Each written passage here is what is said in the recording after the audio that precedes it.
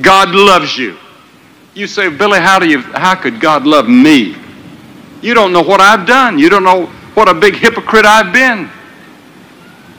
I don't have to know. I just know that whatever you've done, whatever you are now, God loves you. And He loves you with a love that you don't even know anything about. Because there is no human love comparable to divine love. God's love sent His Son to the cross to die and shed His blood for you. And He would have died had you been the only person in the whole world. He loves you. Don't ever forget, He loves you. And He sees you sitting there. And when He was on the cross, because He was God, He had the capacity to look down these 20 centuries and see you and say, for you, Jim, I'm hanging on this cross. And there's being put on me right now your sins.